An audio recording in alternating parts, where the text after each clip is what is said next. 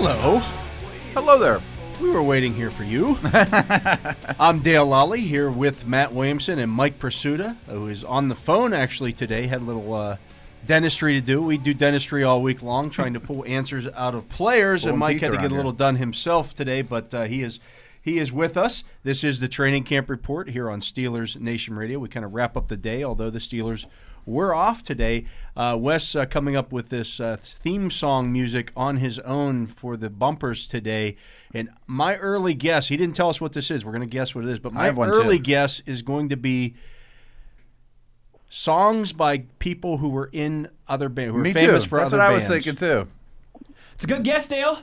And I might have planted this song first to throw you off. That is not it. That is not it. Okay. All right. That's what I was originally thinking, too. Like, yeah. Are we going to hear Wings next or something? Yeah.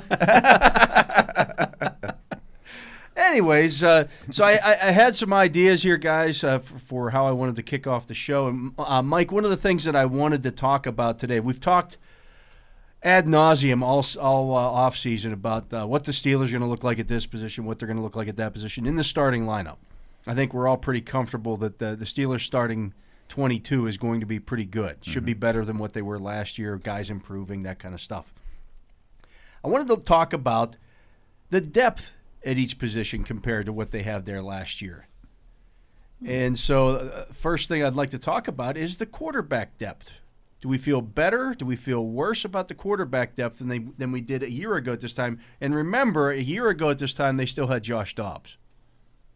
Right. Do we have Mike at all? I'm not sure. Yeah, I'm here. Oh, he's there. Okay. Okay. You want me to kick it off? Yeah, go ahead. Quarterback depth. Do you feel better, worse? So we have to remember where they were a year ago. Yeah. Josh Dobbs was still on the team a year ago.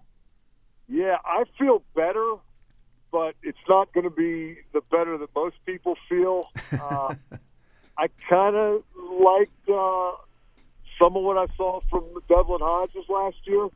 I think that guy's got a little gunslinger in him. I think he's got a little I'm the guy, that it factor as a quarterback. And I think I'm very interested in seeing what he looks like now that he has had experience in games, both good and bad. I think you guys both know I'm not a Mason Rudolph fan. And I was not swayed by the 16 minutes he played against the Jets and finally looked like he was getting it. I don't think either one of those guys is the guy after Ben. But if we're going to compare it between where we were a year ago and now, I'm going to go better for 200, Alex. Yeah, I agree. I mean, yes, Josh Dobbs had played some the year before, but I was wholly not impressed with Josh Dobbs the year before. Right. Yeah. I didn't think that was. I mean, again, I was one of the people saying they should have kept Landry Jones at the time, sure. Landry Jones is not a world beater by any stretch of the imagination, but he had been a guy that they'd gotten into and out of games with. He may have came in handy last year. He would have been, yes. They would. There were times last year where they would have loved to have had Landry Jones on the roster. I'm going to say, I don't know about loved. Well, they certainly. When Ben Roethlisberger went down, they would have certainly liked to have had Landry Jones on the roster. They would have played him. I mean, I don't know if they'd have felt great about it. But what was Williamson's line last year about Josh Dobbs in the Oakland game from the year before? If he'd have just thrown it into the ground every play, they would have won that game. Yeah, yeah. If he took a snap and just drilled it into the turf, they would have won that game. Yeah, in that turf, it may have stuck there. It might still be there. I'm going to go with better too, and I think a year ago I liked Josh Dobbs more than I like Duck now. I'm not with you on Duck at all, Mike. I don't think he's an NFL player. The moxie's great and the experience is great, but it's great to be a gunslinger. But if you're a gunslinger and you don't have a gun, without any guns, no bullet is a gun. Then you're back to the Indiana Jones thing. End up dying in a dusty street, so. Right? Daisy. It's glamorous until it is, and I feel you on that, guys. But I'm going to go better just because I think Mason Rudolph will be a noticeably improved player with the experience he got. I think at the very least, what they've now found out is that Mason Rudolph is, I think, on par with what they had in Landry Jones as a backup. I agree. Is that great? No, that's not great, but it's also not the worst situation in the NFL to be in. I think Rudolph will be a middle-of-the-road backup now, right to second, with chance for a little bit more. And that's better than they had. Yeah, I agree. I was not a Josh Dobbs guy. He was okay, but not certainly. I mean, he's not Nice playing. they got a pick out of He's him. not playing in Jacksonville, for God's sakes, and they have no backup. He may be an astrophysics physicist. The running back position. Okay, we have essentially the same group coming back this year with the addition of Anthony McFarland and Wendell Smallwood. But we also found out last year, I think, that Jalen Samuels, to me, is not an NFL running back. Agreed. I think he might be an NFL weapon. I think he's an NFL weapon, but I don't think he's a guy that you want to. If we think back to this point a year ago, we're still talking about that New England game. Like, oh, well, Jalen Samuels, he showed he can be the guy if he has to do it for a game, and that's looking like that's the outlier now, as opposed to what he's going to give you if you have to start him on a weekly basis. Yeah. Yeah, I think that's obvious, or not obvious, but I think that's on the money. In retrospect, that New England game for Jalen Samuels was a result of Bill Belichick saying, Antonio Brown is not beating us tonight. Yes. Please hand it to him. I don't care how many yards what's-his-name runs for. We can work around that. But overall, at the position, I feel strongly better for a couple of reasons. I think Benny Snell's going to be a significantly better player, and I thought he was pretty good by the end of last year. And I think that they have a change-up, speed back, gimmick back option, either Wendell Smallwood or Kenneth Wright or Anthony McFarland, but they have somebody that can play that role. I like the position better now than I did because last year, I still wasn't sold on Samuels as a guy who could carry it 25 times. And, you always got to factor in, is James Conner going to last and for how long? But I think they got enough there, guys. I'm going to go significantly better depth-wise at running back. I want to stop the ship here just for a second because this time of year I always talk about is the optimism phase. You know, everybody's going to come back from injury. All your draft picks are going to hit. And I don't want to forget what I felt 1 year ago, though. That's what I'm trying to take us back to. That's what I'm trying to here, remember, and too many long nights at UPJ isn't helping the old memory. So I'm trying to think what I thought of this stable a year ago, starter aside, but I can't believe I'd like it as much as I do now because I like Snell now more than the day they drafted him. And I'm a McFarland fan. Yeah, I And mean, I think the McFarland's a guy dimension who we've changed our opinion on from a year ago would definitely be Samuels. His arrow's down. Yeah. Right. And Snell's arrow's up. So that in itself means a win for now. And you throw McFarland on top. And I didn't like Benny Snell last year as much as I like McFarland this year. Agreed. Right. If they were both coming out of school, I would have drafted McFarland. Yeah. You know what I mean? In the same spot. They're both fourth-round draft picks. So you take, I agree with you guys. At wide receiver, you bring in Chase Claypool in the draft. You still have you added Deion Kane to the equation last year, midway through the season. You still have Juju Smith-Schuster. You have James Washington, Deontay Johnson as your three of your top four guys. Are we calling Moncrief a starter? So he doesn't count his depth? Moncrief was a starter. We were last year. Yeah, right. So Moncrief I don't think was he's a in the starter equation. at this point. So you were looking at Johnson as a depth piece last year. Mm-hmm. Washington in year 2, Johnson in year 1. Yeah. Neither one as a starter though. That's right. I mean, your two starters last year, your and two Hayward starters Bay was right on now the team. are essentially Smith-Schuster and Deontay Johnson are your top two guys. Right. So take them out of the equation, and you've got Washington, Kane, Claypool, and Ryan Switzer. I'm afraid we're always going to pick this year, but I'm going to pick this year again because I like Washington better now than then. Yeah, I mean, Washington led the team in receiving yards last year. He showed that he could play the position. He's moving up in the world, maybe not by leaps and bounds. And then you use the second round, your first pick in the draft on a freaky guy. I think you got to like it better. But I think last year at this time, who were we excited about, or who I kind of like Johnson. We liked what we had seen out of Johnson. I was still very intrigued by James Washington and what he could be in year 2.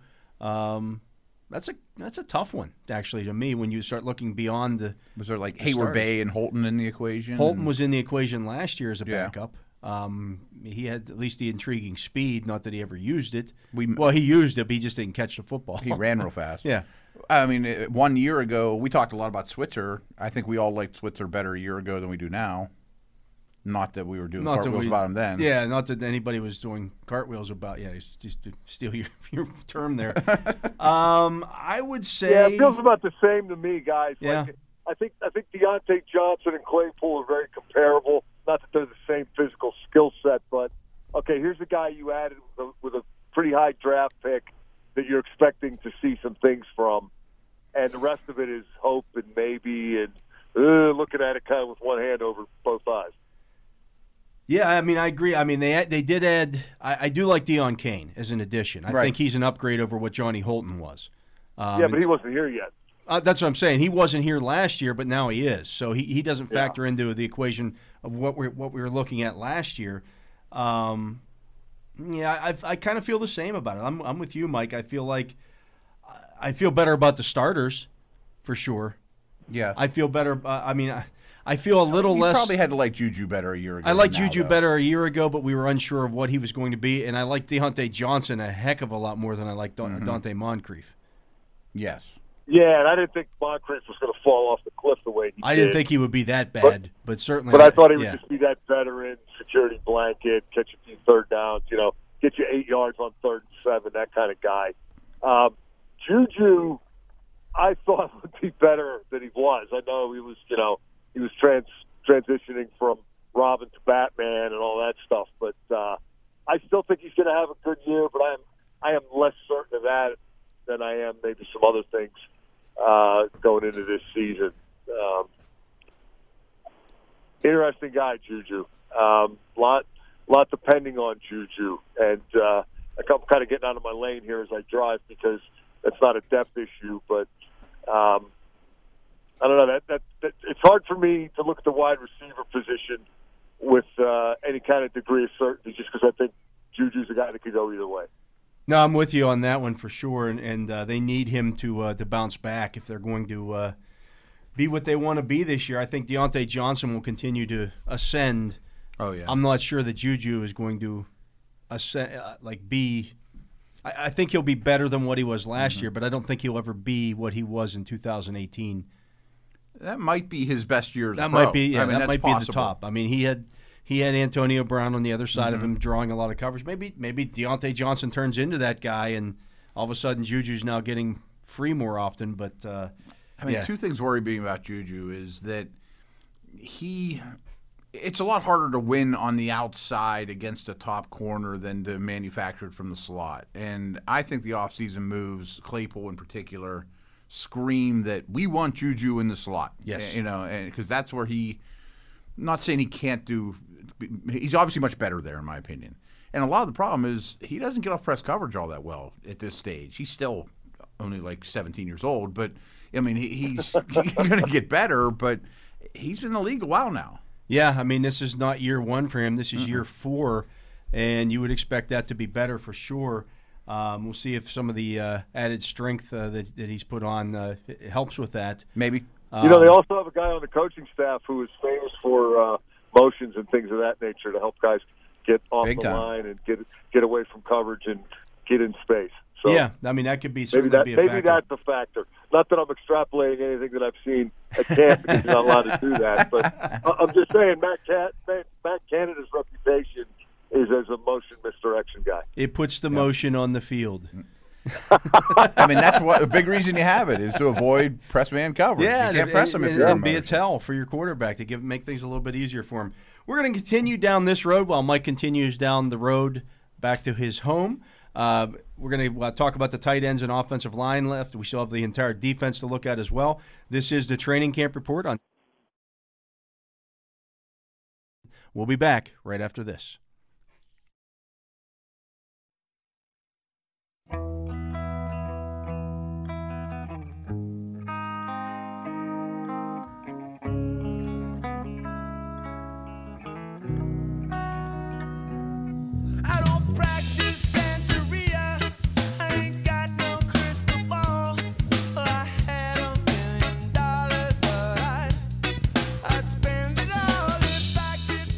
I was going to say you're doing Dead Singers, or maybe you're just Wes, maybe you're just playing guys who have done heroin. A lot to pick from. I think I'm right on this one. I don't know how these two songs tie together. Maybe I didn't see the movie they were both in or something, but I'm lost already now. Yeah. Yeah. Okay, this is the Training Camp It's a hard Report. job. I'm It's a hard Dale Lally project, here by the way. with Matt Williamson and Mike Pursuta, and we're going over the Steelers roster, comparing it to what we thought last year, a year ago at this time in training camp. We've talked about the quarterbacks, running backs, and wide receivers. We have the quarterbacks going up, the running backs up, the receivers kind of the same. Let's talk now about the offensive line. Do we feel better or worse about when we're talking about the depth, by the way? Depth, right. The depth on the offensive line. Do we feel better or worse about that this year than we did a year ago? Trying to think how I thought a year ago. That's Yeah, my problem me with this too. game. I think I felt better about it going into the season than I felt coming out of the season. But that wasn't really a depth thing. I don't know. I guess, Wisniewski and Finney are the same guy, right?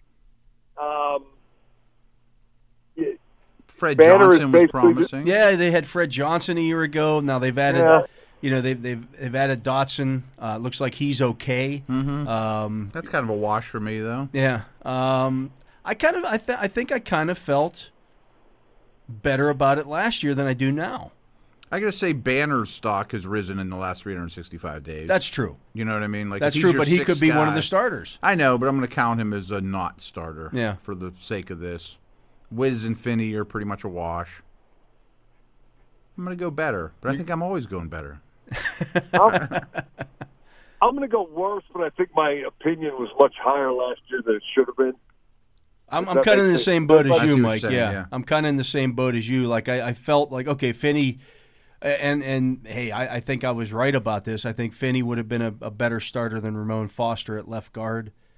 I bet if you gave them honest truth serum, they would tell you that too when it's all said and done. But they couldn't make the move because Yeah. Ramon was who he was, and it wasn't like it was a huge difference. It wasn't like it was a massive Yeah, gap. probably But yeah, I feel like the depth. I think they have good depth there, but I just feel like last year at this time I felt better about that depth.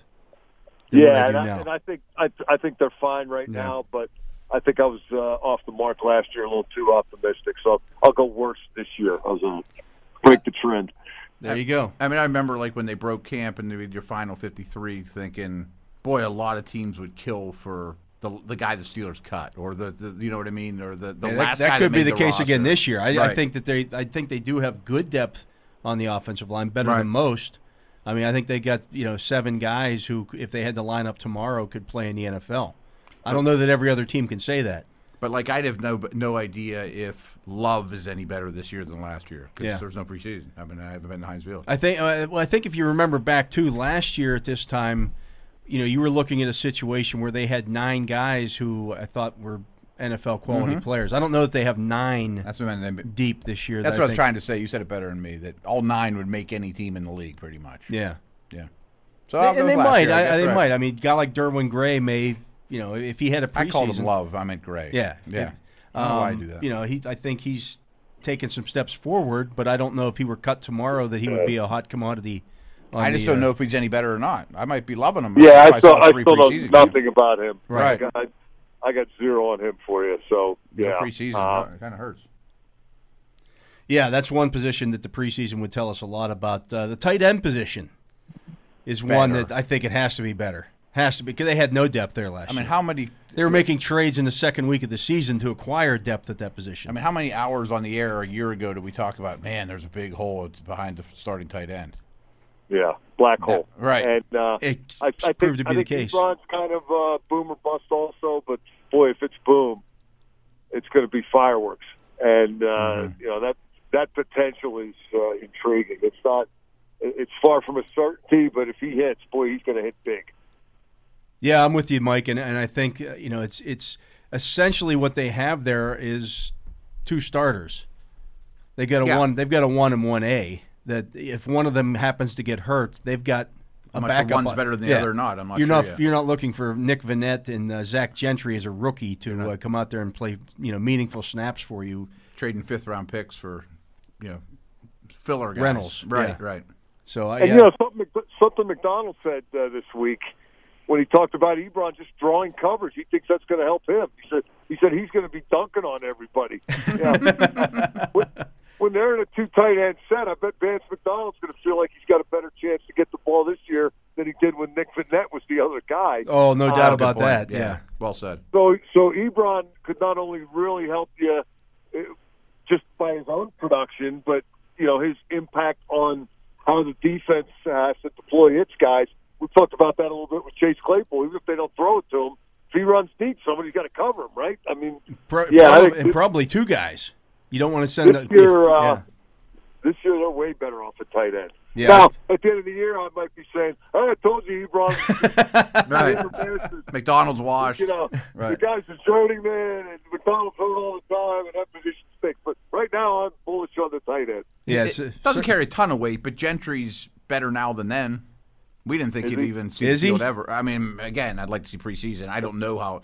It's awful hard to see how a Gentry or a Gray or these people have gotten better, but at least I don't think they got worse. I mean, I'll be honest with you. I still think there's something there with Kevin Rader, and I'm a little intrigued by Dax Raymond from what I saw in brief glimpses on Monday of him hitting the blocking sled and stuff. I don't know if the guy can play at all, but he can hit a blocking sled. I don't know that Gentry can do that to an NFL level. Gentry do that? I saw a lot of Zach Gentry in college, and at no point did I think, boy, the Steelers really need to jump on this guy. Now, I know people are going to say, it's a Michigan thing, and whatever. But the tight ends coach, James Daniel, talked about him a little bit the other day and said there's legitimate competition with Raymond and Rader. So I don't know if they're trying to light a fire or give him a little kick in the backside. But for the purpose of this conversation, fellas, when we're talking about depth, I'm going to talk about Eric Ebron. Right. No, I hear you there. Gentry might just be a miss. Yeah, it's a fifth-round pick. Yeah. It's a fifth-round pick. Let's move over to the defensive side of the ball. Defensive line, better depth, worse depth, or the same? You think it's worse? They had Hargrave. Well, we're looking at the depth. was your fourth guy. Okay, but now they got Wormley there. Okay, but I'm really thinking. You got Bugs. We saw Bugs play last year. I mean, I was really looking through when I screamed out worse. Really, a high percentage of the time, only two of those guys is on the field. Right. And if I'm bringing Hargrave and Alu off the bench, that's hard to beat. I hear you. I'm going to go worse. I'm going to go worse also because Tuitt was healthy in training camp, and I think Matt and I are the president and vice president of the Javon Hargrave fan club. I'm on that one too. But you guys talked me into it here. I'm gonna agree with you. You're right. Alu is coming off the bench. Strong, yeah. Now he's in the starting lineup, so that does hurt your depth. I think Wormley's okay. Sure. But I don't think he's as good as Alu coming off the bench. Wormley would have been your fifth guy last year. Right. You know, and now he's your fourth. And now he's your four. And Bugs, we'll see. I still like Bugs. Bugs is the same as those other conversations. We have no idea if he's better or worse or what. And Daniel McCullers is Daniel McCullers. Right. I still don't know if Wormley, I still kind of view him as a guy who was sent packing by a team that had real defensive line issues. And I know that the thing didn't work out with the guy from the Rams, and then they got Clay Campbell and all that. But I'm skeptical there, guys. This is your Michigan bias or hatred. You think? We gave you the pass on Gentry, but I don't know about two in a row. Hey, I like Devin Bush. Okay. How about outside linebacker? Essentially, they traded out Alex Highsmith for Anthony Chickillo. I'm going to make a leap of faith and say it's better now because I like Highsmith. I'm going to say better. But I think a year ago, I'm trying to put myself back at Latrobe a year ago, saying I kind of like Ola, and now I like him a little less. Yeah, and Tuzar Skipper was going to be Lawrence Taylor and all exactly, that. Yeah, exactly. I'm going to go better this year. I still don't think it's sufficient. No, don't get me wrong. I don't think it is either. Better is relative. Yeah, I still think it's where they have the worst depth on the team, in my opinion. And I think that's could be a problem. But I don't think Highsmith's ready. If TJ or Bud go down, you've got a problem anyways. Huge problem. Yeah, and Anthony Chickillo was not going to solve that. No, I mean he was a total inning eater. Yeah, he didn't make any plays. He was with a high ERA. High ERA and no breaking ball. He He took the innings for the next day. He didn't keep you in a 7-2 game so maybe you could come back. Right. He turns it into an 11-2 game and can save the bullpen for the And your for the good guys next day. are fresh. Yep. All right, so we're going to give that a – how about inside linebacker? I think you'd have to look at that and say worse because now Vince Williams is in the starting lineup. But I like what I've seen of Ulysses Gilbert so far. I'm What, president of the he can move, Gilbert Danny? fan club.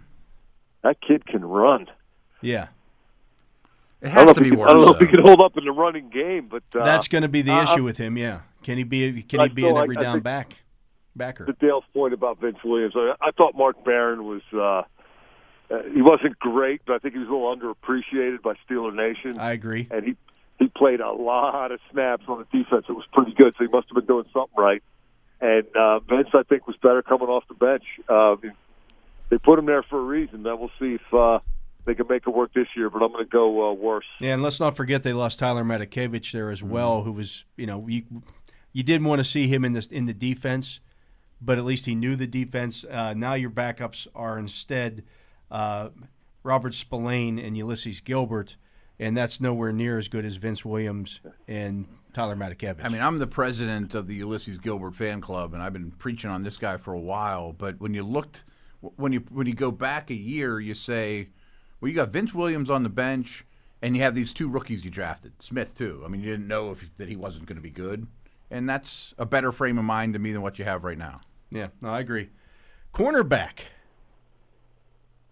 You feel better or worse about the cornerback position? We've gotten to see Noticeably better. Gotten to see a little Is bit Artie of Justin Burns Lanes. still on the team? Artie Burns is not on the team. You got rid of Artie Burns and you added nobody. Better. But Lane, I feel have so much more faith in than I did coming out of that school he went to. Yeah, I mean anybody that they get out of that school, They'll take anybody, You right. got to have some questions about. But yeah, I mean I look at the depth. It might be the best depth they've Sutton's ever your had. fifth guy or it's fourth guy, right? As long as I've been covering the team, I can't remember them having this kind of depth at the cornerback. That might be position. their deepest position. You could Let's certainly see. make Yeah, that I mean, argument. Yeah. Certainly Cam Sutton is viewed as more of a sure thing in the sub-package stuff. And, Hilton has a hiccup every once in a while, but a pretty good nickel in terms of the versatility that he brings and his playmaking. Mike Tomlin gave Justin Lane that kind of unsolicited bump during one of those off-season things and talked about how much he liked his development, how well he played special teams, and what they were looking forward to in terms of year two. That's a pretty good position. It's hard to say that, Dale, isn't it? We've been conditioned for many years to look at quarterback with the boo-boo face, but they got some players. And a year ago, Allen was still in the mix, right? Big 6'2", 6'3" kid. There was a 5th or 6th round pick a couple years ago. No, he was gone. He was gone already. Yeah. Okay. No, so it's I think that's definitely better. Just again, addition by subtraction to a large degree, but I just think it's a better, more seasoned group.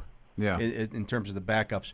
How about the safety position? Now Remember, this is Minka one. wasn't there. Yeah, Minka wasn't there a year ago. So we didn't know what that doesn't factor into this because he replaced somebody. So we're looking at like Kelly's backup. Yeah, though. we were looking at Cameron Yeah. Kelly. We were looking at at that time Sean Davis was still in the starting lineup. Well, Kelly started the New England game, didn't he? Yeah, because he was the backup because Sean Davis was hurt. But I guess a year Yeah, ago, Davis was a starter. You know what? This is like outside linebacker, guys. It's better, but it still ain't good enough. I think I Curtis. 100% agree. I'm intrigued by what Curtis Riley can bring. I want to see more of him. The guy they added right before camp started. He started games at free safety. They didn't have another true free safety on the roster.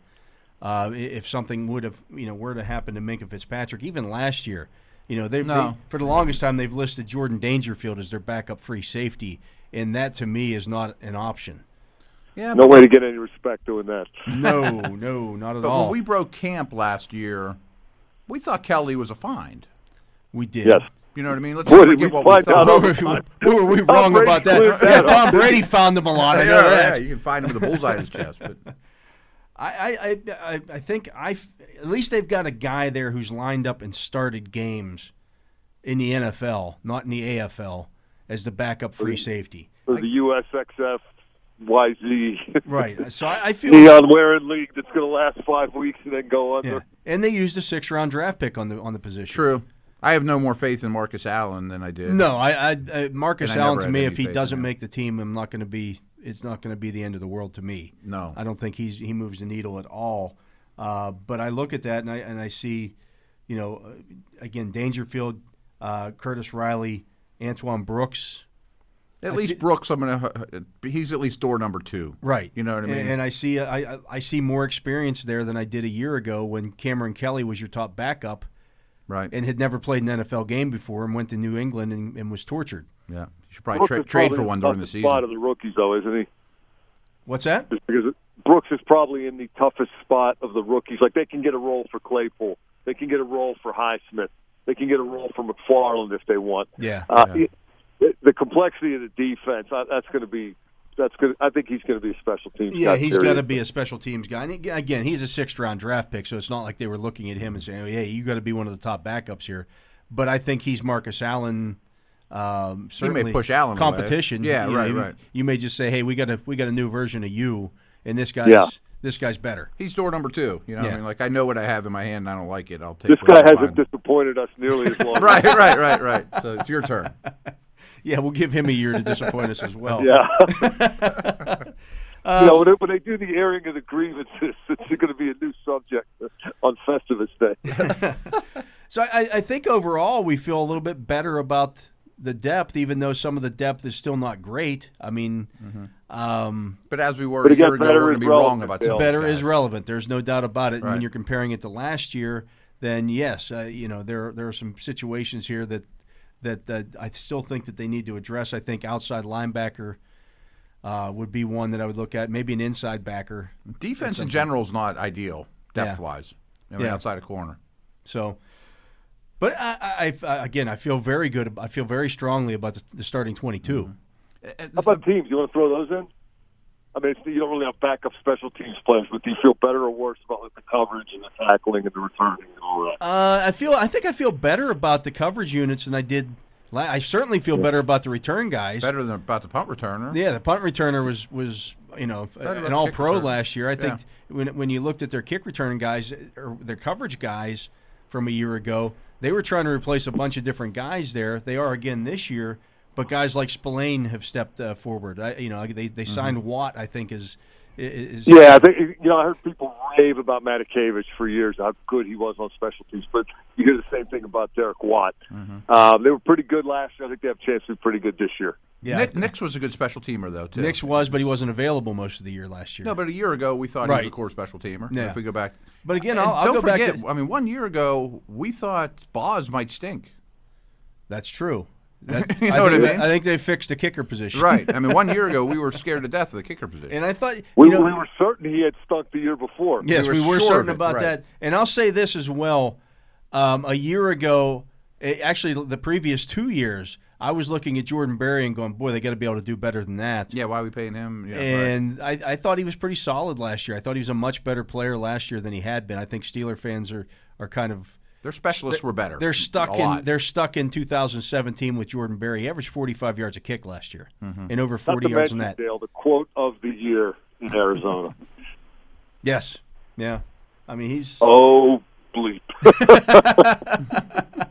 I didn't get the call. I saw the guy coming, and I thought, oh, bleep.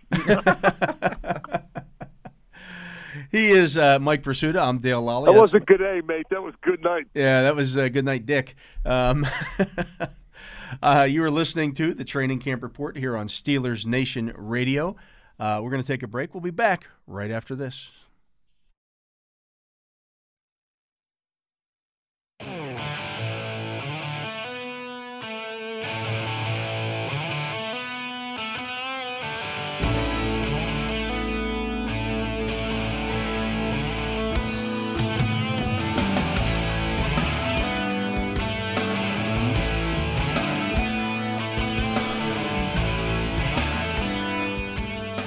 Wes, you can point at me as much as you want, but we're letting Pearl Jam play here.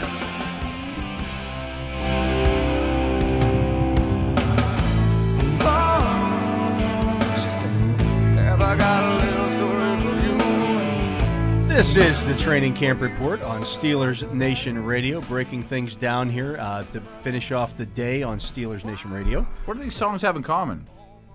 You haven't figured it out yet? No. I don't think I would in 100 years. All songs from Wes's youth. That's not good enough. That's like people have never been to my kitchen. 90s hits, Matt. Come on. That's too broad, dude.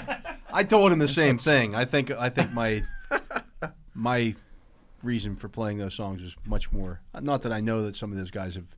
It's like George Costanza Indulged saying with- there's 3 people who have never been to my kitchen. You're like, that's No, that's not Costanza. That was Cliff Clavin. That was Clavin. You're right. I was about to On give Jeopardy, you great yeah. props for bringing that up. And then I screwed it all up. Clavin was on Jeopardy, Yeah. but And he was correct on that answer. I think he got Right. I What think do he these got 3 people have hosed. in common? They were never in my kitchen. I think Clavin got hosed. That was something I don't know about you guys, but I've watched just a gajillion shows on Netflix and all the different things Since we've been locked down. throughout the pandemic. And one of the things that I did was I went back and rewatched every episode of Cheers. That was Did you really really? early on. Wow. That's a lot of episodes of Cheers, but man, it's a good What show. an amazing Just show, though. Fantastic. Yeah. you know what I'm just getting into now? I'm in season 2 of Better Call Saul. Oh, it's great. Good stuff, yeah. You watch I was Breaking Bad. really I assume. late. I was really late to the Breaking Bad party, and now I've moved on to Better Call Saul. And the writing and the acting in these shows and the storylines are just some of the best I've ever seen. It's all good, man. It's all good, man. Yeah, I just finished Breaking Bad for the second time about 2 or 3 weeks ago. I've done 3 It was runs. better on the. I've better done second 3 round runs around. through that one, but Yeah, I missed a lot the first time. Anyway, Speaking of missing a lot the first time, we haven't gotten to see a ton of practices yet, but we've gotten a few. And Mike, I was just wondering what's your takeaways through the first 3 days of practice? What's your main takeaway at this point? I'll tell you what's really hit me the hardest, and it wasn't from watching practice. It was one of the Zoom interviews. Our buddy Danny Smith has done it again. He was asked about possibly opting out, because he's 66, and maybe there was a consideration there. And he said he's never been a house cat.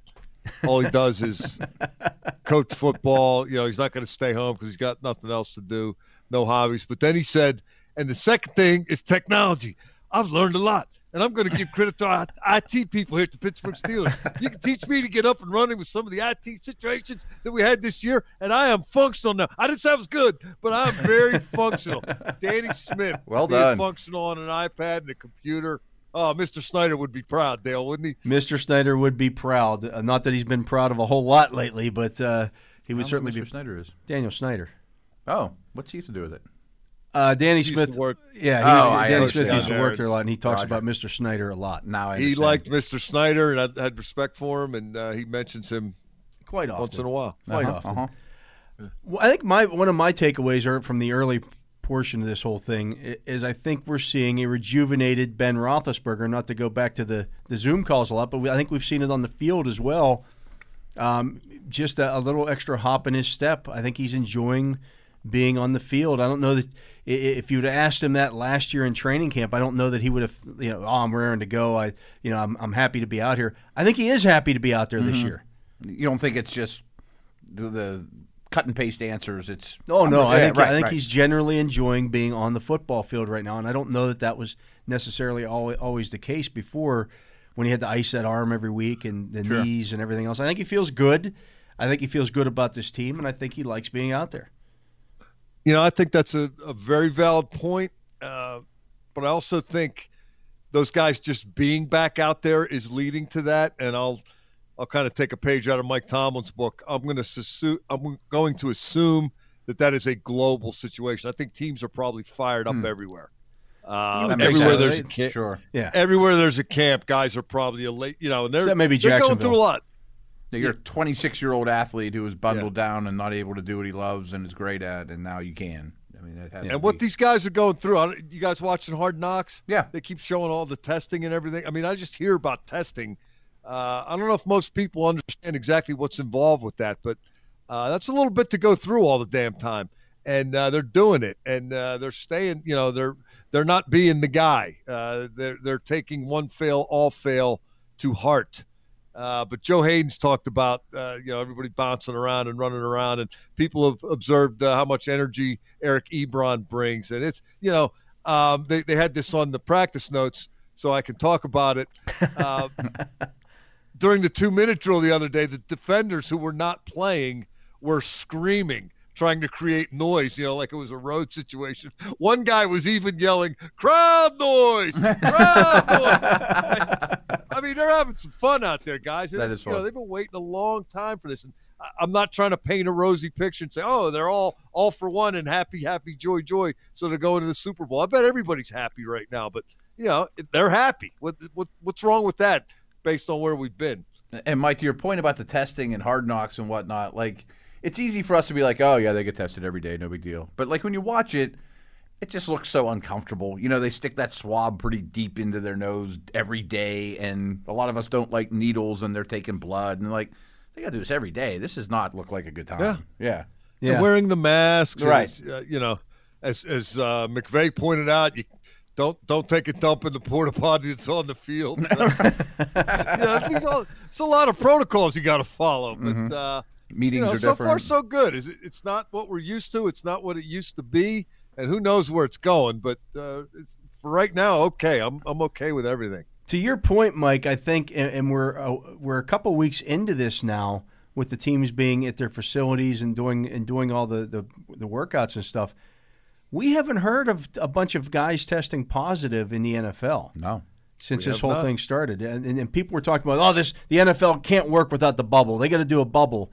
And I think we're finding out that what they're doing is working pretty well. They got to be happy with the results thus far. Thrilled. Yeah, I mean, you had some guys testing positive early as they were coming into this situation. But I think people didn't realize how much of a bubble they were actually putting these guys in. If you've got them in your facility for 12 hours a day, they're in a bubble because they're going home and going to sleep. Yeah, that's true. I don't think they're going to the clubs. Yeah. But even the young guys have said, Highsmith, so I'm not going to be the guy that messes this up. Right. Like nobody wants to be that guy. There is some responsibility being taken. Dare I say, better than the general population. In some Probably places. true. I dare you do. Yeah, I think you do. Certainly. Listening to something this morning, and they were talking about how all these college campuses are talking about how the students can't be trusted because they're going out to bars and stuff. And I would say this about that. You've closed down all the rec centers. You've closed down like libraries and that kind of stuff on these college campuses. What do you expect these kids to do when you're bringing them back to school? Yeah. They're not going to sit around in their dorm room or their apartment. They're going to go out.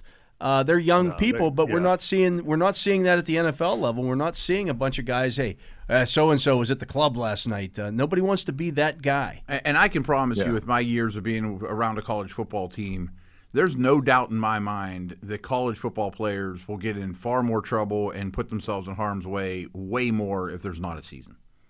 No doubt. No doubt. Yeah. I mean, it's just, if everything's closed and you're just going to class, you're going to drink a lot. You're going to go out. You're going to be a college. You're going to be a college kid. You're going to be 18.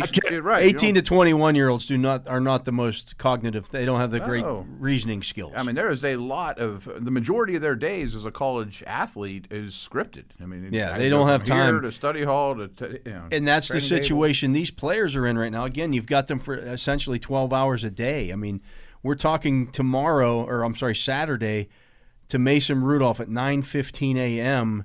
and the Steelers practice is from 6 to 8. Right. They're there all day long. Yeah, they're not. Yeah, on they're Saturday. Busy, right. Like this is an all-day event, and this is sleep well the night before. Yeah, this is what practice is like for them, and so I think that's a big part of it. Mike, Matt and I were talking about one thing this morning, earlier today on the show. I should say this afternoon, and he asked on me the drive. On the drive. We did the drive today. Yeah. We both did the drive today. We did. And we were talking about when did the Steelers start working on Giants stuff? And we were talking about it. I'm like, well, I don't know if they can. Giants have a new coaching staff. It's what are you going off first-year quarterback. What are you going off of if you're looking at, okay, what are the Giants going to throw at us here in week one? You've got Jason Garrett there as the offensive coordinator. You're looking back at Cowboy stuff from 2 or 3 years ago, and he was still calling the plays. He hasn't called plays in forever. Yeah. And they're a very vanilla offense in Dallas, too. I mean, I think I would start with every play that Saquon Barkley's ever run. That would be a good place to start. Like, hey, let's key on 26. That's the guy we got to stop. let's take that guy away and see if they got something else up their sleeve. But it's a really good. It's a really good question. Somebody maybe ought to ask Mike Tomlin about that. Might have to do that tomorrow. And by the same token, we've talked a lot about why the Steelers will have an advantage over the Giants with their continuity. But in this kind of situation, that continuity makes it easier for the Giants to prepare for them. Yeah, you watch 2019 Steeler defense, you'll be like, I think you're going to see a lot of that. Yeah. Yeah, right.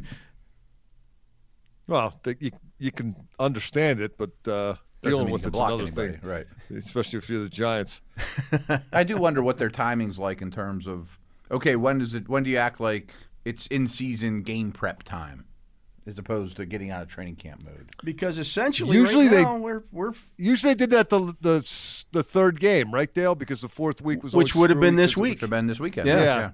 Because it was a Thursday. The fourth game was always a Thursday game, so they would be back at the facility for the third game, and they would be prepping that usually like it was a regular season. Right. But they'd had a lot more under their belt by now too, in terms of a lot more. All right. Yeah, I mean, you would think the Giants are still trying to install a lot of stuff, whereas the Steelers are. The install's done. They haven't finished their laps yet. But that doesn't mean the young guys caught up, right? Yeah, they're still running laps with the coach. Still running laps, but when we get to Monday, Georgievich, you do 10 more. We get to Monday, the Steelers are going to be 3 weeks away from their opener. I mean, wow. Think about that. And that's what every other team would have played already. We're right, and everybody else is going to play. I mean, that opener's coming on the 10th. It's 3 weeks from today. The league opens up. Yeah, I guess you're right. How great's that? I mean, it's probably not that great for Kansas City and Houston, but it's great for us as viewers. And I mean, and with no preseason, I need to see something new to talk about, man. I hear you. I definitely hear you on that one. But we'll see where this whole thing goes. But I think it's going to be fascinating this year to see how. Again, bringing it back around to Danny Smith, when I asked him earlier this week, is it going to be sloppier on special teams? There's going to be some sloppy play. There's going to be some teams that come out crisp, and I think that the teams that have that continuity, it's going to go a long way. It really is. Yeah. Jim Marshall running the wrong way. Somebody's going to say we see something like that. Yeah. It's COVID's fault. Anyways, Mike, we're going to let you go. We appreciate you stopping by as you do every day. We'll talk to you again tomorrow when we wrap up practice as the Steelers finish off that first week. They'll be back on the practice field tomorrow at Heinz Field. But he is Mike Pursuta of the DVE Morning Show and, of course, the Steelers Radio Network. I'm Dale Lally here with Matt Williamson, also of the Steelers Radio Network. And we're going to continue with the second hour of the Training Camp Report right after this. Alrighty. Fold him again.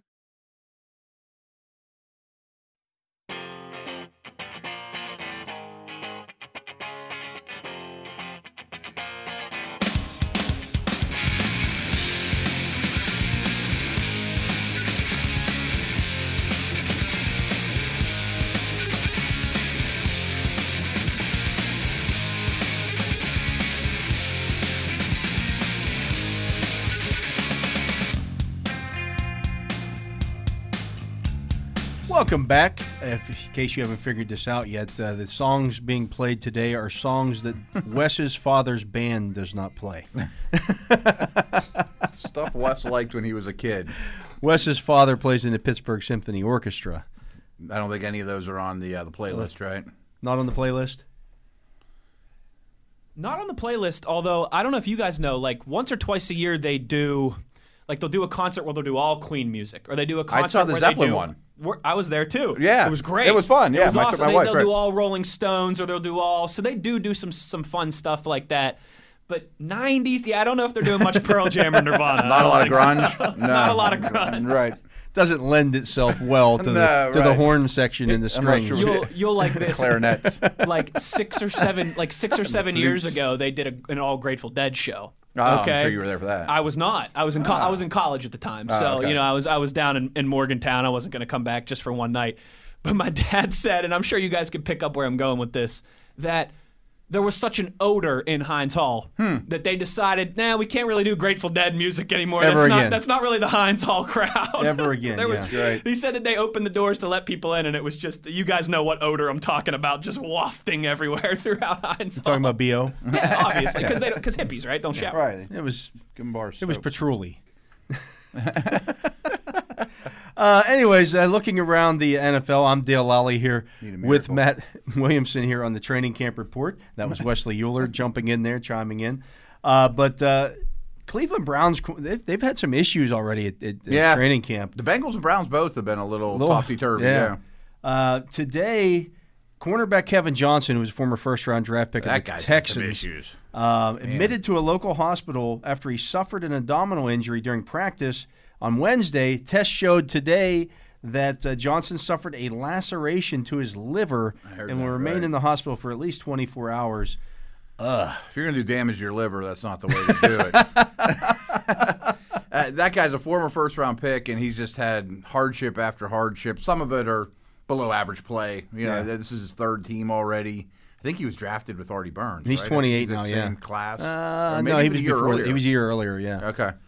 So, but, I mean, it's not a crucial blow to the team. Could be to his body. I mean, I'm hoping the guy is fine, don't get me wrong. But just from a football perspective, he's a hard guy to count on anymore. I mean, teams just take flyers on him. Yeah. Former first-round pick. Speaking of Browns injury news, Nick Chubb still in the concussion protocol, but running backs coach Stump Mitchell says he's in meetings. He's doing, I would say, extremely well to be able to be in meetings. He's not having any problems in terms of headaches or anything like that, so he's doing well. It's just a matter of time before he is cleared. But they're going to be very careful with Nick Chubb and concussion. It's a small deal compared to the passing game and protections and things like that. But that zone-based running game is really timing-based more than you think. I mean, it's 5 dancing bears, synchronized swimming, moving as one. Hit it and go. Right. And so there is a timing aspect to it.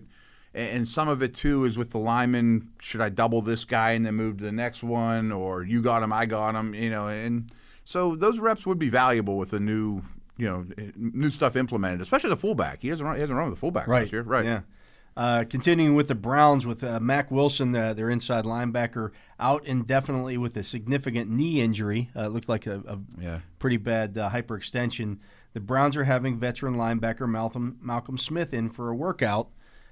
He was, of course, Smith, a former Super Bowl MVP, was briefly with the Jaguars and Cowboys last season, briefly being the key word. I was going to say, I mean, he signed a huge contract after that.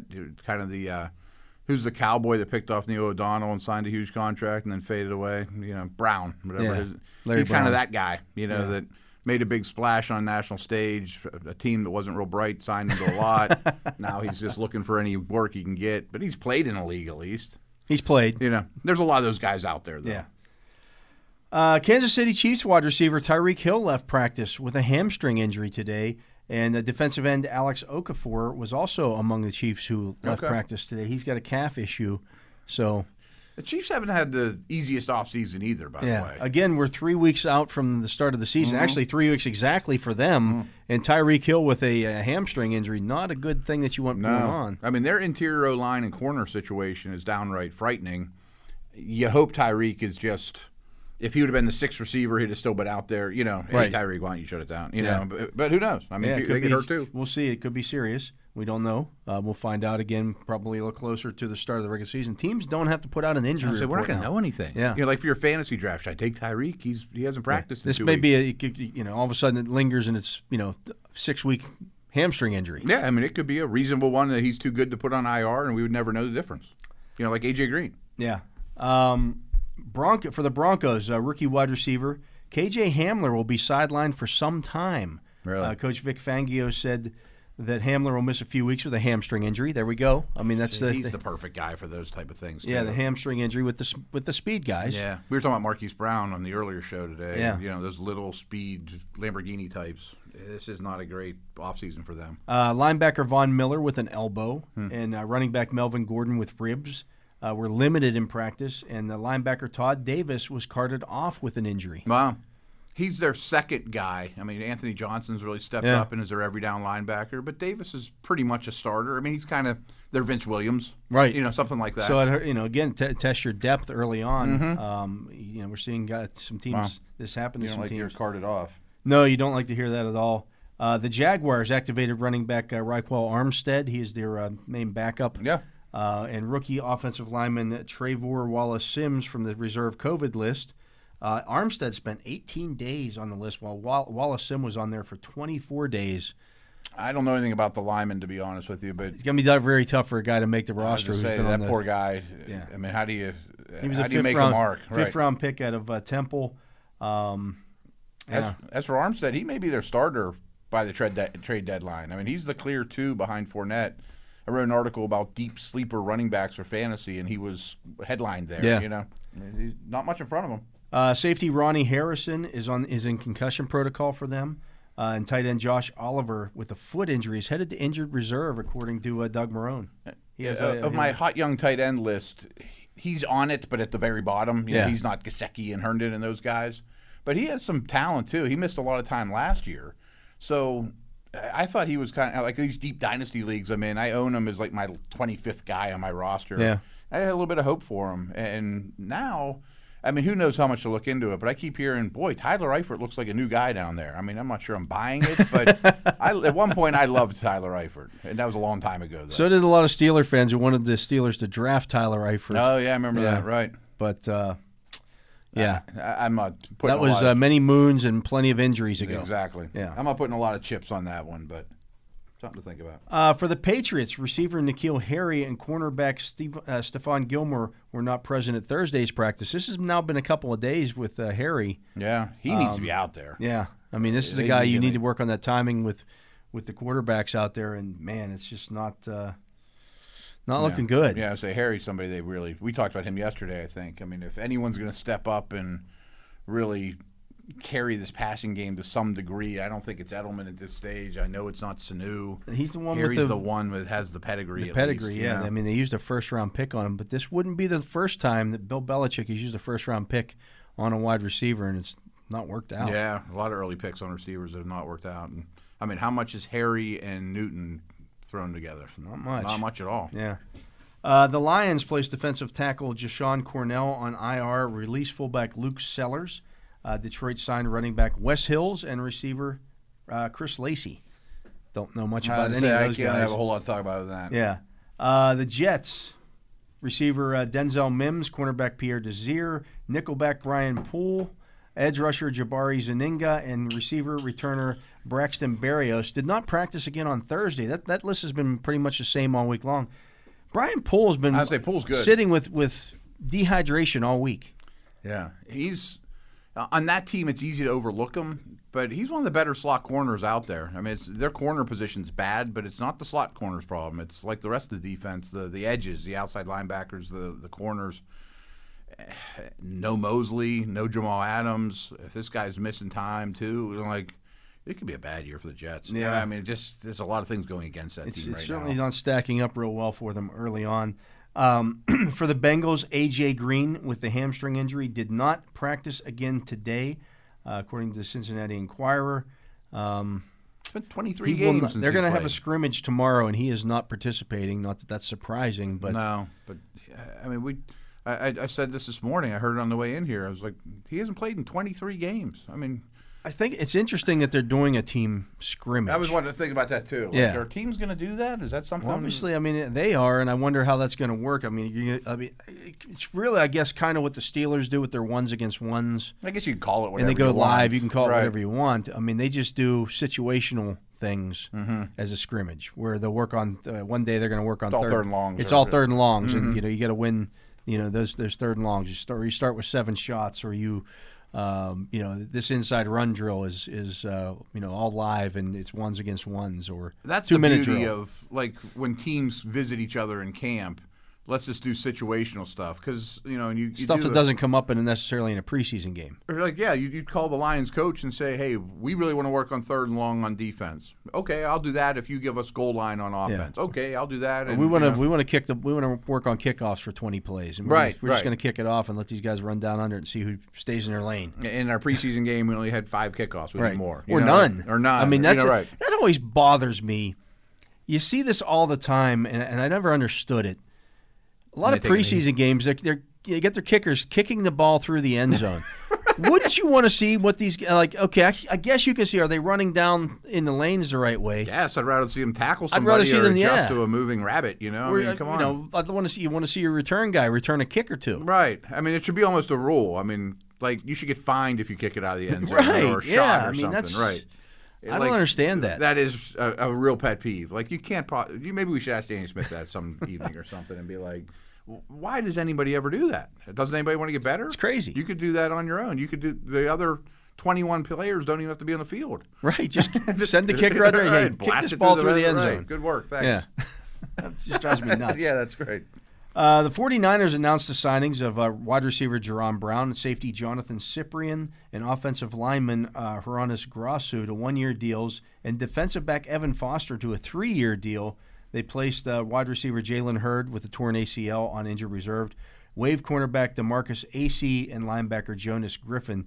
These are all guys, Brown, Cyprien, and Grasu, are all guys who played in the league. I would say they all have a little bit of a pedigree. Yeah. They obviously have wide receiver issues. They Foster, played against Brown. I don't know much about Foster. They signed him to a 3-year deal. I was like, maybe he was a find that is. You get one of those deals that he hasn't hardly made any money in this league, so we're going to lock him up while we can. Yeah, maybe he was an XFL guy or something that they maybe he must be doing something well. Yeah, I mean, to get a 3-year deal out of this. Grosso's a center that fits their zone scheme well, kind of a thinner guy that runs well. And Cyprien's done good things in this league, too. Made a lot of money. What's that? He's made a lot of money. He's made a lot of money in this league, right. That team, more than even Seattle or even Atlanta or Jacksonville that runs that cover 3, they're real strict about it. So Cyprien is their chancellor type. Yeah. That fits that defense well. Yeah. The Eagles announced they've claimed wide receiver Travis Fulgham off waivers. He was released by the Packers on Wednesday. Yeah. Fulgham, I hardly even knew him. Hey. And finally, the Carolina Panthers announced they have claimed kicker Kare Vedvik off waivers. Vedvik was released Wednesday by the Bills, who tried him out primarily as a punter. He's a native of Norway. He's been bouncing around roster since week 1 of 2019 when he was quickly cut after the Jets, or by the Jets after a missed field goal, missed point after attempt in his NFL debut. Obviously, that's not earth-shattering news, but I wonder if he's your practice squad guy you've been talking about. Yeah, I mean, that's certainly... They signed kicker who this team tried him as a punt, punter. Yeah. You'd stick him out there, and if anybody gets COVID in your kicking game, he's your backup. He's only taking up one spot on your practice squad. Why not? Yeah, maybe he's that guy. Yeah. Maybe it's a trend. Although, you could bring in anybody who's going to miss a field goal and a point after attempt. Right, I can do that. You want to keep me on the practice squad? I can do that for him. Hey, Carolina Panthers signed 50-year-old kicker. And they're going to try him as a punter. You can't do either. Well, some people would say I can't talk much on the radio either, so there's that. Anyways, we're going to take a break. He is Matt Williamson. I'm Dale Lally. You're listening to the Training Camp Report here on Steelers Nation Radio.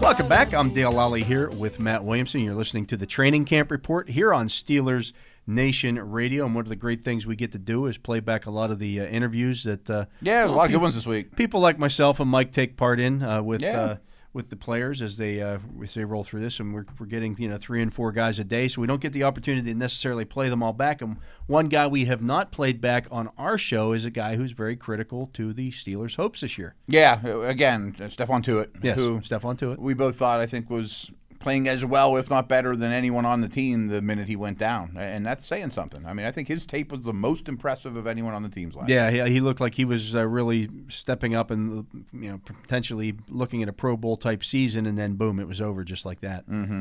So we'll get right into it. He had a lot of good stuff to say, right? Yeah, these Steeler training camp media availabilities are presented by your neighborhood Ford store. The Ford F-150 is the official truck of the Pittsburgh Steelers. Here's what Stephon Tuitt had to say. Hey, Stephon, how are you? I'm doing well, Tim. How are you? Good. Just a question about the defense coming back with you reinserted along the defensive line and how much that could help this team getting off to a quicker start than what you guys have managed the last couple of years with so much the defense coming back. How quickly can that help you guys get into gear in September?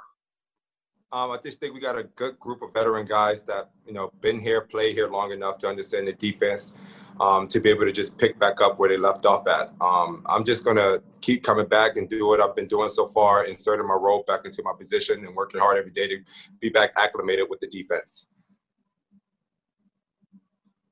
All righty, let's go to Joe Rutter. Joe, go ahead. Hey, Stephon, how you doing? I'm doing good, Joe. How are you? Good. Hey, Cam went through the same thing you did a few years ago with the torn pec. Were you able to, rely on him for how to get through this? And, how are you just doing right now, and how's the recovery been? Recovery been well. I got a chance to get my pec back stronger than it was even before. Like you said, Cam went through this situation, I think, within a couple of years ago for me. And he's been a great, liable resource for me to be able to talk to and understand from a recovery standpoint on how to handle my injury. All righty, let's go to Mark Caboli. Mark, go ahead. Hey, Stephon, what's up? I'm doing good, Mark. How are you? Pretty darn good. My question is, with the pec and the surgery, I know it might have been a different surgery than maybe a J.J. Watt, but he was able to come back late in the year. Was there any thought of maybe trying to come back late in the season for you at all? I think that was the goal for us working for if we would have made the playoffs, but that just didn't happen. Thanks. All righty, let's go to Brooke Pryor of ESPN. Brooke, go ahead. Hey, Stephon. I saw the Instagram post that you posted over the summer just about what the flag means to you and your intention to stand for it. And I read that you said, in regards to police brutality and the Black Lives Matter moment, you're going to support those causes through other means. Just curious kind of what those other means are and what have the discussions been with your teammates about what you guys will do for the flag and during the national anthem this season? That's just pertaining to me, and that's just how I feel morally on the subject at hand. That's just my beliefs of what I want to do. We haven't got together as a team yet to talk about it, but for me specifically, that's just how I feel about the subject. All righty, let's move on to Mike Prisuta. Mike, go ahead.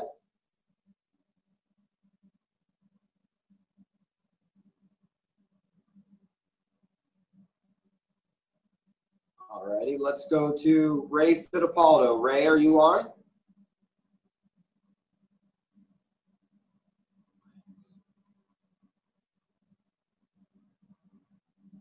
Hey, Stephon, how's it going?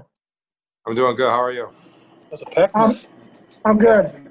Hey, I was wondering, are you confident that the anthem issue won't be a divisive issue for this team? You guys have it worked out where everyone can be on the same page? I am very confident. Can you expand on that? Why do you think you guys can make it work that way? I have nothing to expand on that on. I'm just very confident that it will work out for our team. You ain't going to expand much today. Hold on. Sorry, hold on. You're good. You're good. Paul Thomas. What in the world's going on? You mute yourself. Can you hear me?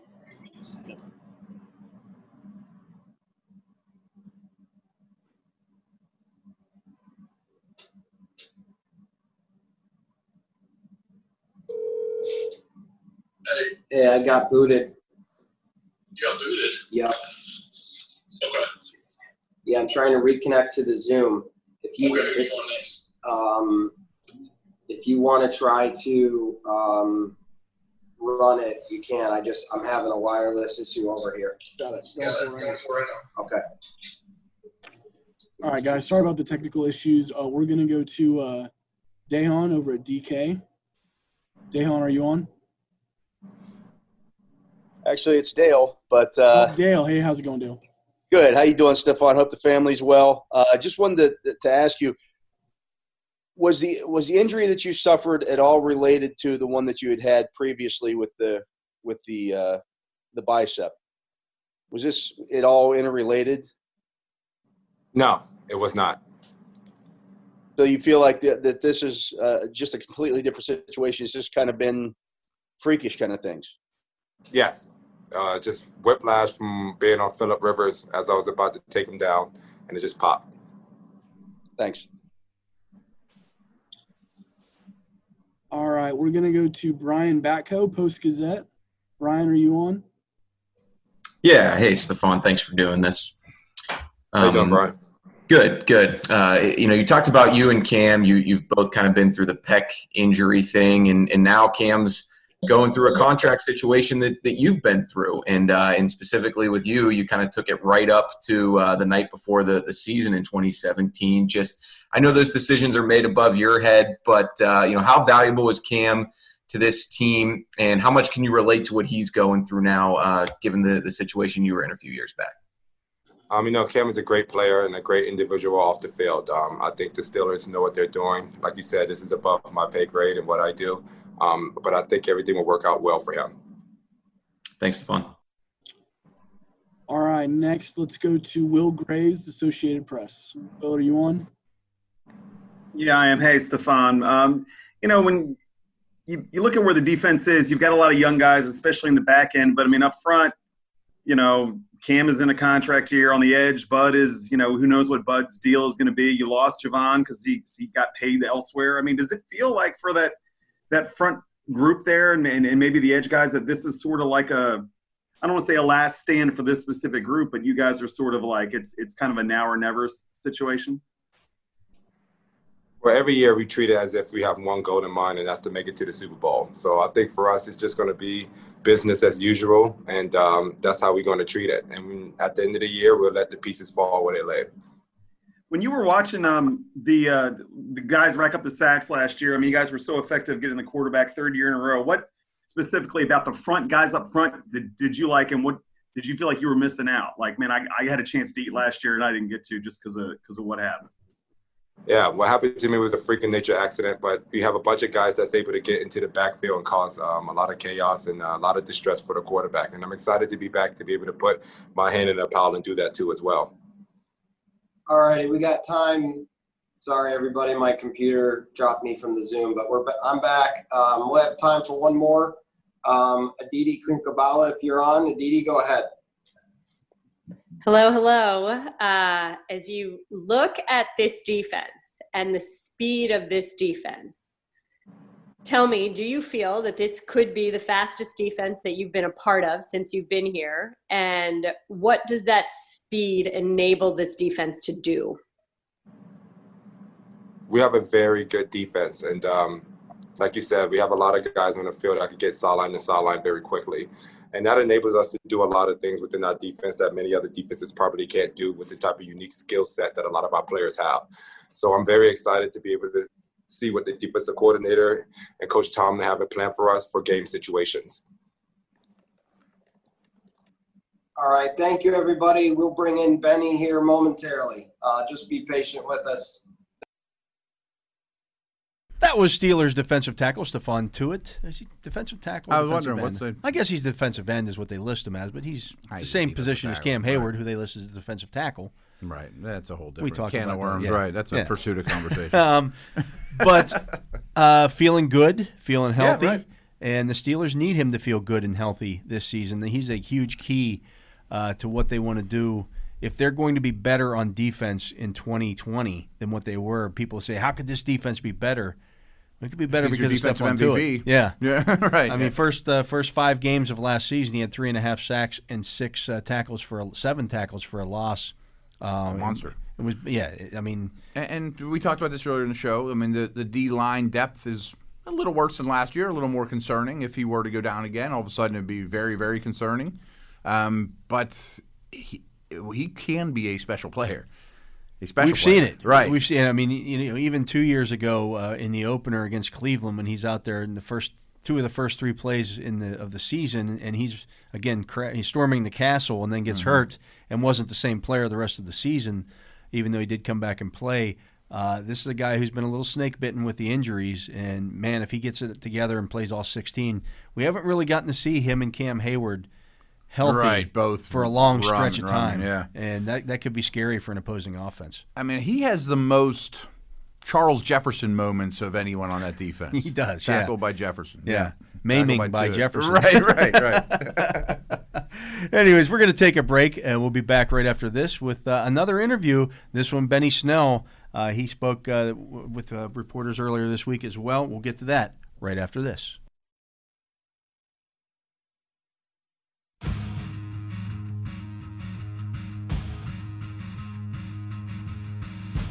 Welcome back. I'm Dale Lally here with Matt Williamson. And Matt, we just heard from Stephon Tuitt, who's a big key for the Steelers this year. I think the Steelers kind of hope that Benny Snell doesn't have to be a big key for them. Sure. But I think he showed last year that if needed, if called upon, he is there to be that guy. And again, we've talked about him a lot the last couple of days, and I'm warming up to him more and more. I kind of looked at him like he's kind of a heavy-footed plotter, volume guy. And I like that he's cut a little bit of weight. He certainly works hard. So I'm intrigued. And that's why I asked him, and you'll hear this in the interview, he would have been a guy I would have liked to have seen in the preseason. He'd be high on the list. Yeah, to see what it looks like. That'd have been great. And he wanted to do that as well, but we won't get to see that. But let's hear from him here. Steelers training camp media availabilities are presented by your neighborhood Ford store. The Ford F-150 is the official truck of the Pittsburgh Steelers. Here's Benny Snell. All right, everybody, appreciate your time. Have Benny Snell here. Just a reminder, raise your hand, we'll call on you. And let's start with Mark Caboli of The Athletic. Mark, go ahead. Hey, Benny, how are you doing? My question is, just by looking at you, you look like you're a little trim here. How much was that you wanting to get in better shape in the offseason, the Steelers wanting you to get in better shape, and how do you think that will help you this season? I think it was kind of a group decision. I felt like there were things that I could have worked on coming out of last year already to begin with. So Steelers gave me a plan. I stuck to it, and I feel like it'll help me a ton going into this year with my lateral quickness, my speed, me taking care of my body, the hits I can take, etc. All righty, let's move on to Brooke Pryor of ESPN. Brooke, go ahead. Hey, Benny, we've heard from James Conner and a couple of the other guys how much the offense changes when Ben is back in there. Just from your perspective, how much does it change? How much better can the run game be with Ben back in there at quarterback? It's going to pick up tremendously. Ben's able to change the pace of the game, be able to make the calls at the line much quicker, makes us all one, when we're out there. So it's huge that he's back. It's exciting to see him out there back 100%, ready to go. Let's go to Mike Prisuta. Mike, go ahead. Benny, I'm curious, what did you take the most out of your experiences last year? And if you had to be the guy this year, could you be? The experience that I took from last year is it's a lot of the little things you got to take care of, whether it's film, whether it's workouts, whether it's knowing what you got to do for what play. I feel like it's the little things that'll make it all come into place to take a bigger part. Thanks, Mike. Let's move on to Will Graves of the Associated Press. Will, go ahead. Hey, Benny. Coach Faulkner last week talked about how, you showed that you get better as the game goes on. But you look at what you guys have in the backfield, you added a guy in the offseason, so there might be fewer opportunities. Is there anything is there anything to, like, quote, starting faster, or is it just, sort of one of those deals where you're just going to have to kind of do what you do? I was brought here to play football, and that's what I love doing. So I'm going to play my football the best that I can whenever I'm out there. So we'll see from there. All righty, let's go to Brian Bacco. Brian, go ahead. Hey, I have an actual question, but first just wanted to get more of a clarification. Do you still weigh 224 as you're listed on the roster? I know they don't always update that stuff. No, sir. I'm actually 212 right now. Okay, thanks, Benny. All right, on to my actual question. Coach Tomlin, players have talked about kind of what you have to do in this time of COVID-19. You guys aren't in a bubble like the NBA or the NHL. What do they tell you in terms of trying to kind of create that virtual bubble? I mean, is it as simple as, like, just make good decisions, or are there actual, advice in terms of, like, don't go to restaurants and stuff like that? Just what's the communication been like from the coaches and whatnot? So far, it's been not avoid, like, big areas where there's a lot of people. Me, myself, personally, I just go to work and I go home. Like, I have everything that I need, so I don't need to put myself in, situations where there's other people there, or, whatever the case may be. But we just keep it home and here. All righty, let's move on to Aditi Kinkhabala. Aditi, if you're on, go ahead. Hey, Benny, there are a gazillion challenges in not having spring practices and having this, like, different training camp. When you look at that, what do you think is the biggest challenge to running backs? Is it ball security? Is it getting hit enough? Is it getting the physical work that you need? I mean, what's the piece that you're like, okay, I'm really going to have to focus on this? That's a good question. I think it's maybe it's the getting hit enough. You don't get to get those live looks that you would normally get with different circumstances. Getting a lot of fastballs, getting a lot of change of the calls, a lot of things come into play. But not being able to see that live look often is pretty different. So I try to make the most whenever we're out there. All righty, let's move on to Dejan. Dejan, are you on this time? I think we missed you last time. No, it's still me, Dale. Okay.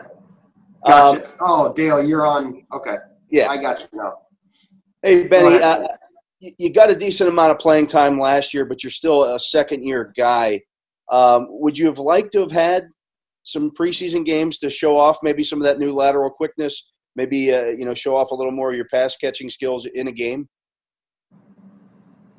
I would. I definitely would, but, we still have a whole season ahead of us. So that's my opportunity. That's my chance. That's why I'll try to show it.